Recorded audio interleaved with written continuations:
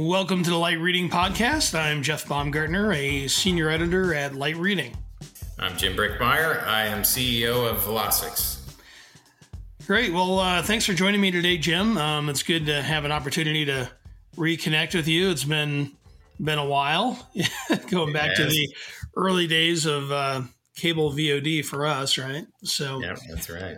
So good. Well, before we kind of dig in, streaming covers quite a bit of ground, right? A lot of players doing a lot of different things. So I thought maybe it would be good to have you start off with just a brief overview of the company, maybe the product and service focus of the company, and kind of help us zero in on where Velocix lives in the overall streaming ecosystem.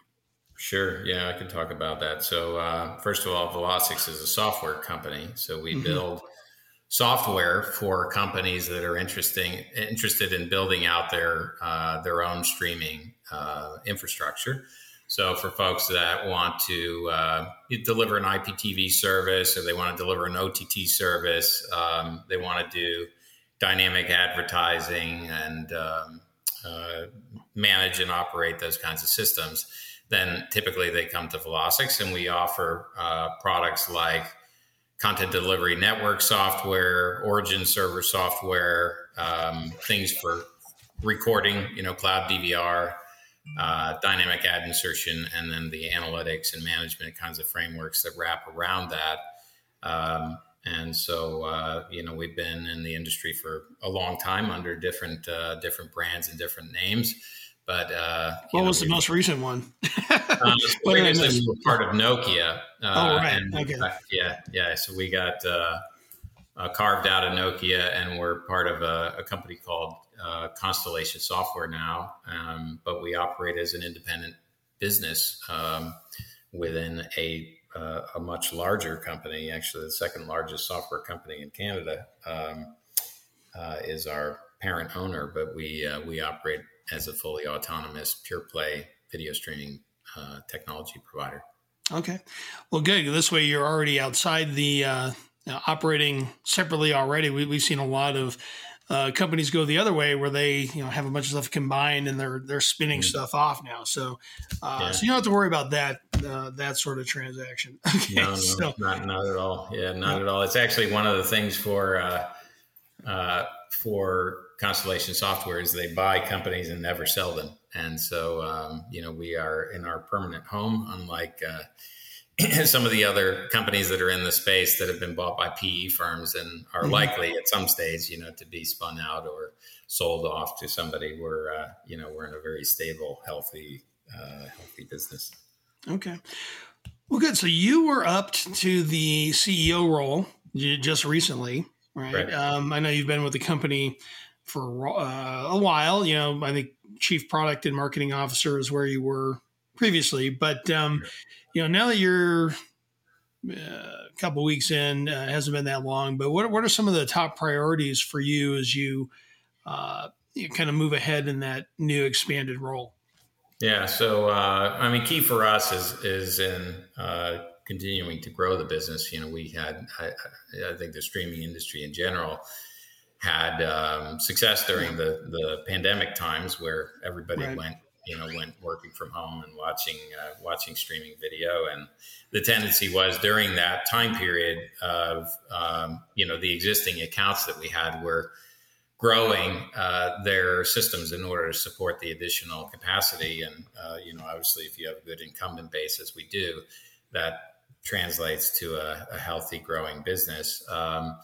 Now, for us, the question is, where do we go next as we are looking for growth? And so there are a couple of places that we do that. One is obviously we're expanding the range of products with the existing customers and trying to, where we have folks that either use our CDN or our Origin or things like that, to introduce new products for them, where they can take advantage of some new capabilities we have on the ad tech front, as well as a new product that we announced at the IBC show and at Cable Tech called CDN Broker, which is a dynamic in-stream switching system for private and public CDNs.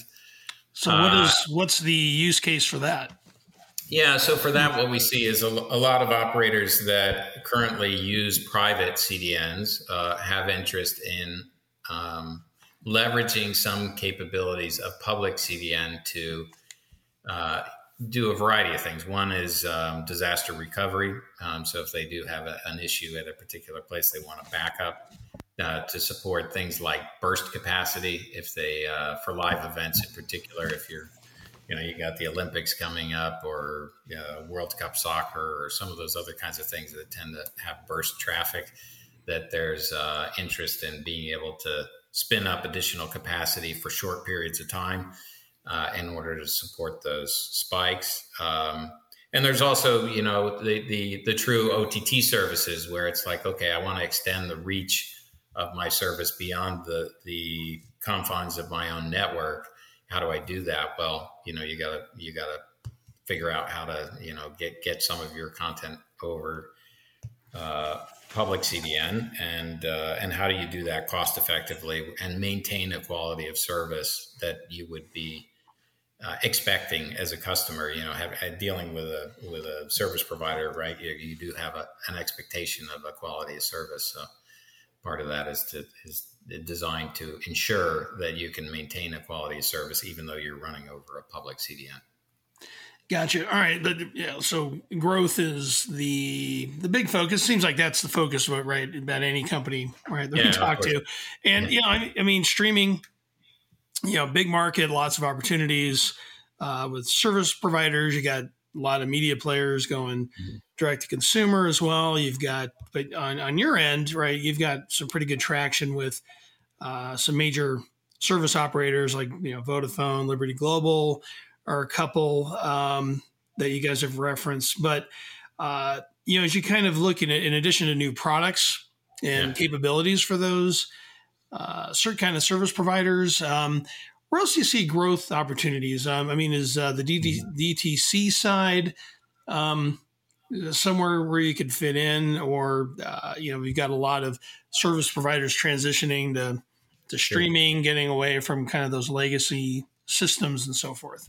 Yeah, so we see both. I would say in the service provider space, we see during the pandemic, a lot of people buckled down with what they had, right? They tended not to want to introduce new projects, and they kind of mothballed it or put it on the back burner for a bit. Exactly. So they'd hold on to what they had and just tighten down the bolts and make sure that it was running properly until we got out of that stage. And now we're starting to see a lot of operators wake up and say, okay, we need to get prepared for the next stage of growth. And in fact, a lot of the operators where we had, for years we've been talking about the legacy systems. We're all going to move to IP. We're starting to see some serious movement in that direction, where it's like, okay, now's the time. We gotta start actively promoting the new IP platforms and transitioning subscribers over. And in doing that, there's a reevaluation of the underlying platforms to say, are these going to scale? Do they deliver the quality that our customers are going to expect? Do we have the right pricing models and things like that to support growth? And so we're seeing a lot of opportunities, even though, you hear about subscriber declines in aggregate. What we're seeing is an increase in the number of subscribers that are using the new IP services. Mm-hmm. So the area for us that we sell into tends to be a growth area. We also, you talked about the direct-to-consumer space. We do see some opportunities in the direct-to-consumer space, in particular the guys that are looking to achieve some scale or to identify some differentiation that they can offer in the OTT space, because everybody's been using public CDNs, which tend to be they're fully managed and they tend to be fairly expensive if you start to grow the amount of traffic that's being delivered. And so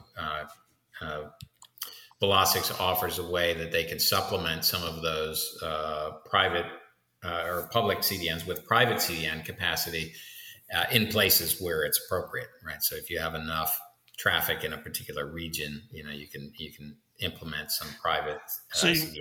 capacity. Yeah. So how would you do that? Kind of just consolidate, target that area.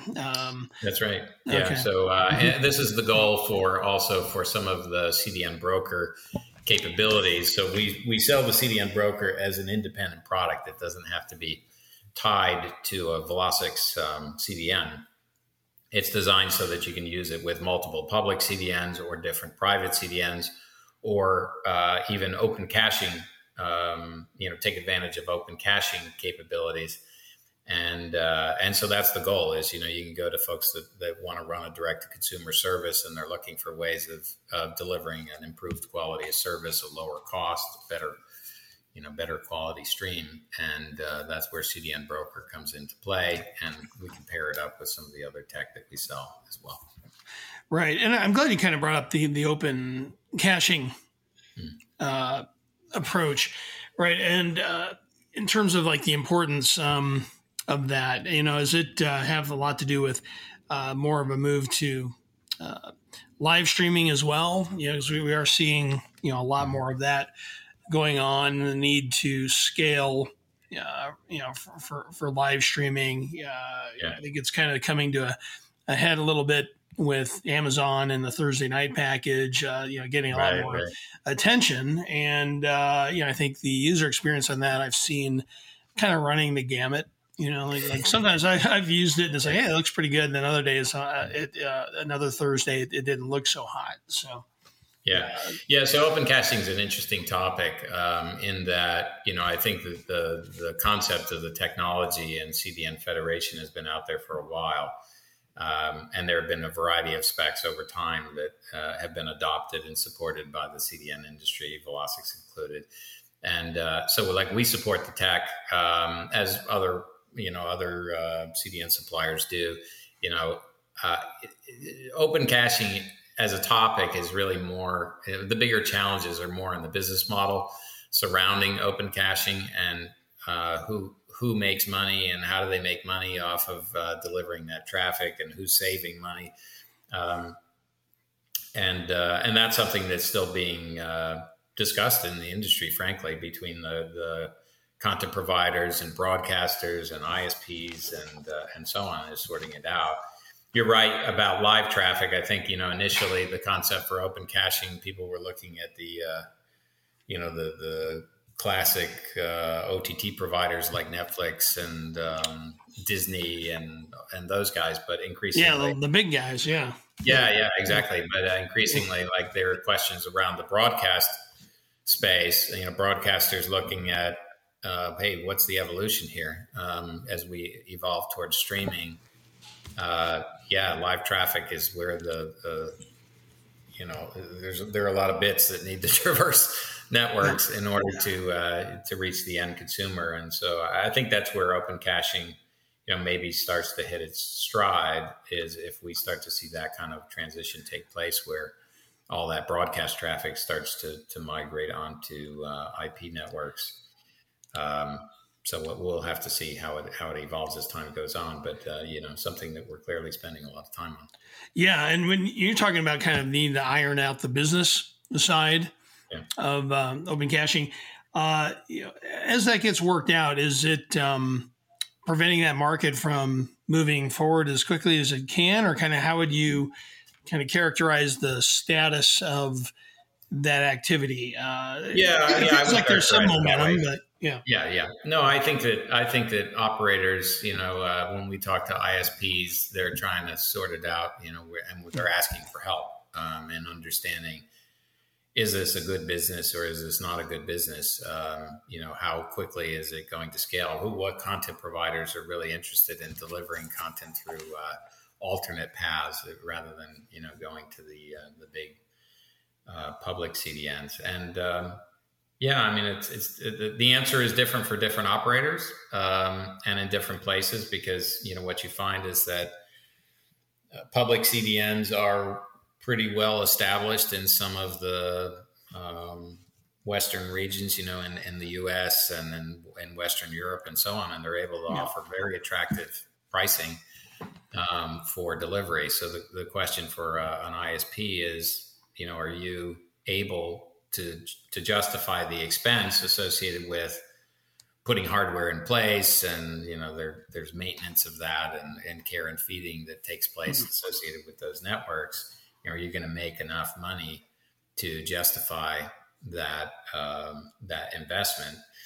And so the way that we approach it, and it's a little bit different than some of the others that you see out in the market, is that our viewpoint is that open caching is a capability of a pre-existing CDN that you can take advantage of some of the latent capacity that existing CDNs have and try it out, right?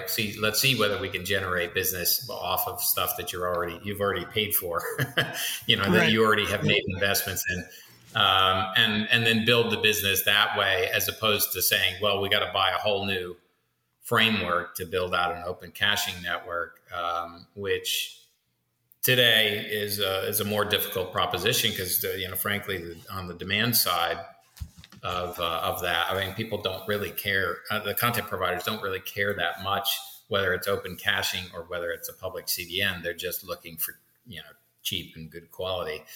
So I think that there needs to be some additional proof points here that it's actually there's extra value there, right? I mean, you're going to get better quality streams out of an open caching network than you're going to get out of a public CDN, and we could provide a lot more information and visibility into what's happening, which I think is part of the meat of open caching. Is people want to see, they don't want to just hand off their stuff and have it delivered. They want to see and feel that stuff is actually being delivered, and they want to understand what the consumer experience is. Okay, and that's what it can offer. Great. And then one other area I wanted to touch on, because I was reading.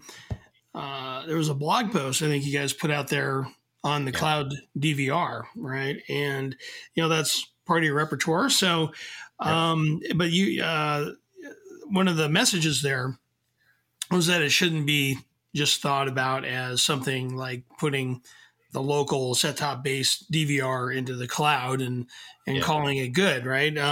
So outside of like selling, like we do see, cloud DVR services kind of being either baked into a service or a premium add-on or something like that. But I mean, how else can service providers monetize a product like that? That has kind of become table stakes for traditional PTV guys as well as virtual MVPDs. I mean, at one point, I think we used to hear about this notion of like ad replacement. I don't know if that's a thing or not, but how do you guys view that as kind of how that piece of the market is evolving? Yeah, so we encourage people to think about, cloud DVR, because it has the word DVR in it, people are automatically linked back to the set-top model of DVR. But in reality, the way I view it, we've talked about personalized TV for years.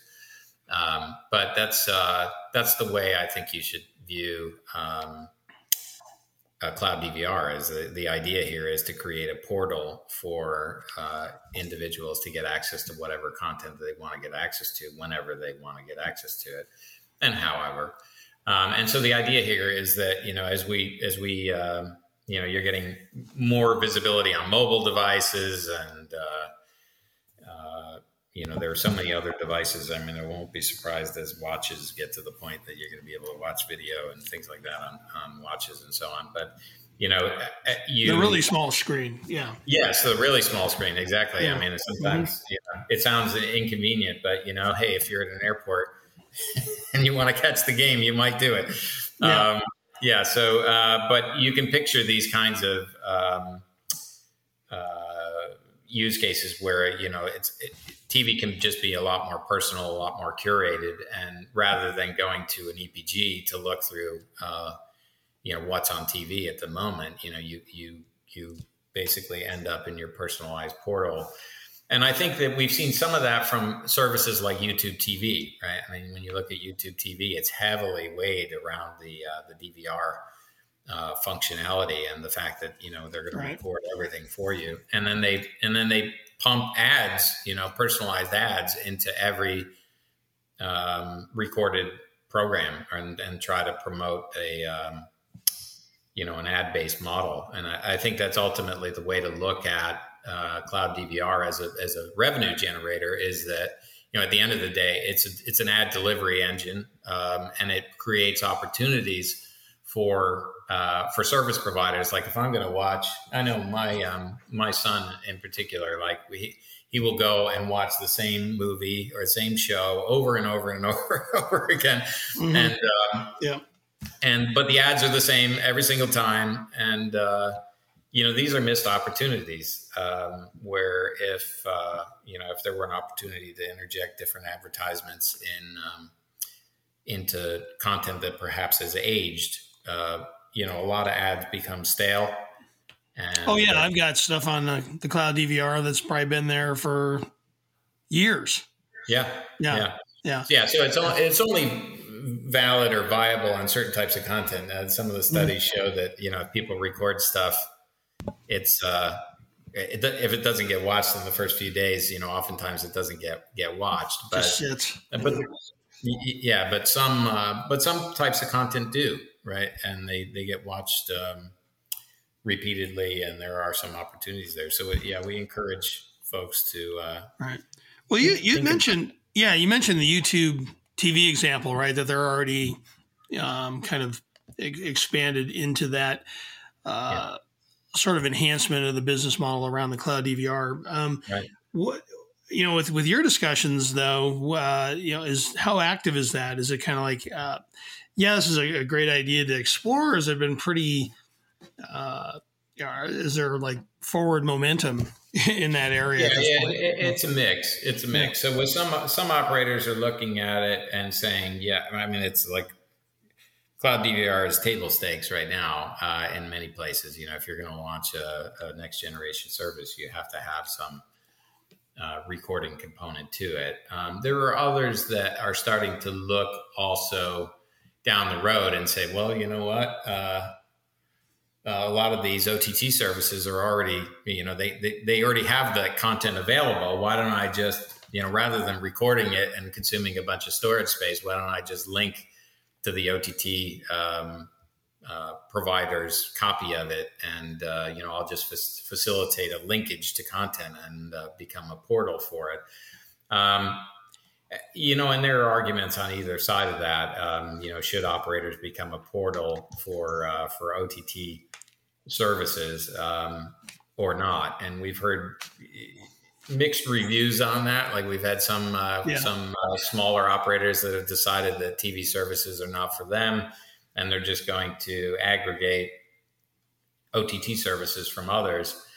Some of the feedback we got, like when we went to the recent IBC show from some folks, was like, look, when you do that, you fully lose any differentiation you might have had on your high-speed data service, and that the video platforms themselves are designed, it's not always, viewed as a business they need to be in as an independent component. But when you start looking at the bundle, well, the bundle still has a lot of power to it, and driving people towards your high-speed data service. So even, saying you're going to have a phone service, a mobile phone service, a TV service, and high-speed data all converge together. And of course, other things, security and things like that they bundle together. That's something that still carries a lot of power and still keeps a lot of folks who, maybe tried out some of the OTT services and then are looking at it like, oh, how many bills do I have to pay here? Right. It does kind of add up. Yeah. And I think we are seeing kind of that aggregation model being pursued on the pay TV side. And it probably varies by the operator. I mean, some still view video as, like you said, a very key component of the bundle. Some of them, just don't want to, are de-emphasizing, their own service, and others, are perfectly happy just to kind of cede it all to the streaming options, that are out on the market. Yeah. So interesting to see how that continues to evolve. And then another kind of last area I want to talk a little bit about was 4K, right? We've been following that part of the market forever. And, and there is quite a bit of content available in 4K, and platforms that support it are out there. but we've seen some indicators that maybe 4K is not being used or adopted at like a massive scale. I mean, I didn't know if Velocix has that kind of visibility into that piece of the streaming market. Sure. But if are you what are you seeing there? Are you seeing 4K taken off? Is it kind of flattened out? Is it going down? Yeah. What's I think we're seeing increased interest actually in 4K, and I think that's I think that will continue. I mean, you can't buy a TV these days. It's not.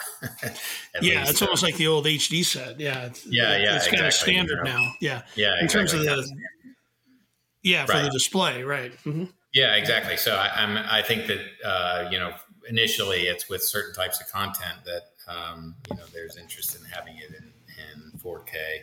The challenge has always been, what's the cost of doing it? It's a pretty substantial increase in the amount of bandwidth required. So there, folks looking at different kinds of mechanisms to reduce the amount of bandwidth used to deliver that content. But I do think it's coming.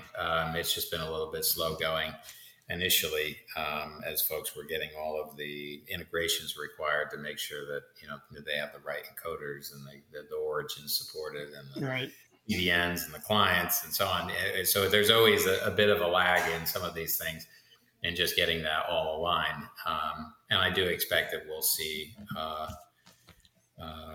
throughout 2023, we'll see a lot more deployments of 4K. I don't think it's going to be like, every channel is 4K, but right, like we do with HD now, right? Yeah, it just feels like there's a lot of on demand, and then some kind of one-off stuff with sporting events and so forth. Yeah, that's right. So I think we will see an increase, and I do eventually project that it makes no sense for the TVs to be 4K and for the streams not to be. Right. So it's coming. It's a matter of time. Everybody's got to evolve forward. It's one of the key drivers as well for the industry that we serve is that we know that when you go 4K, 8K, and eventually have VR and gaming and all that other stuff delivered over streaming, that it requires more capacity, which is why you got to make sure that you have a system in place that can support them. Right. All right, great. I think that's where we're going to leave it for today. So, Jim, thanks again for being my guest on the podcast. It was a pleasure having you and have an opportunity to dig around the streaming sector a bit. Excellent. Thanks, Jeff. Always good to talk to you. All right. Talk to you soon. Take care. All right. Okay, thanks. You too.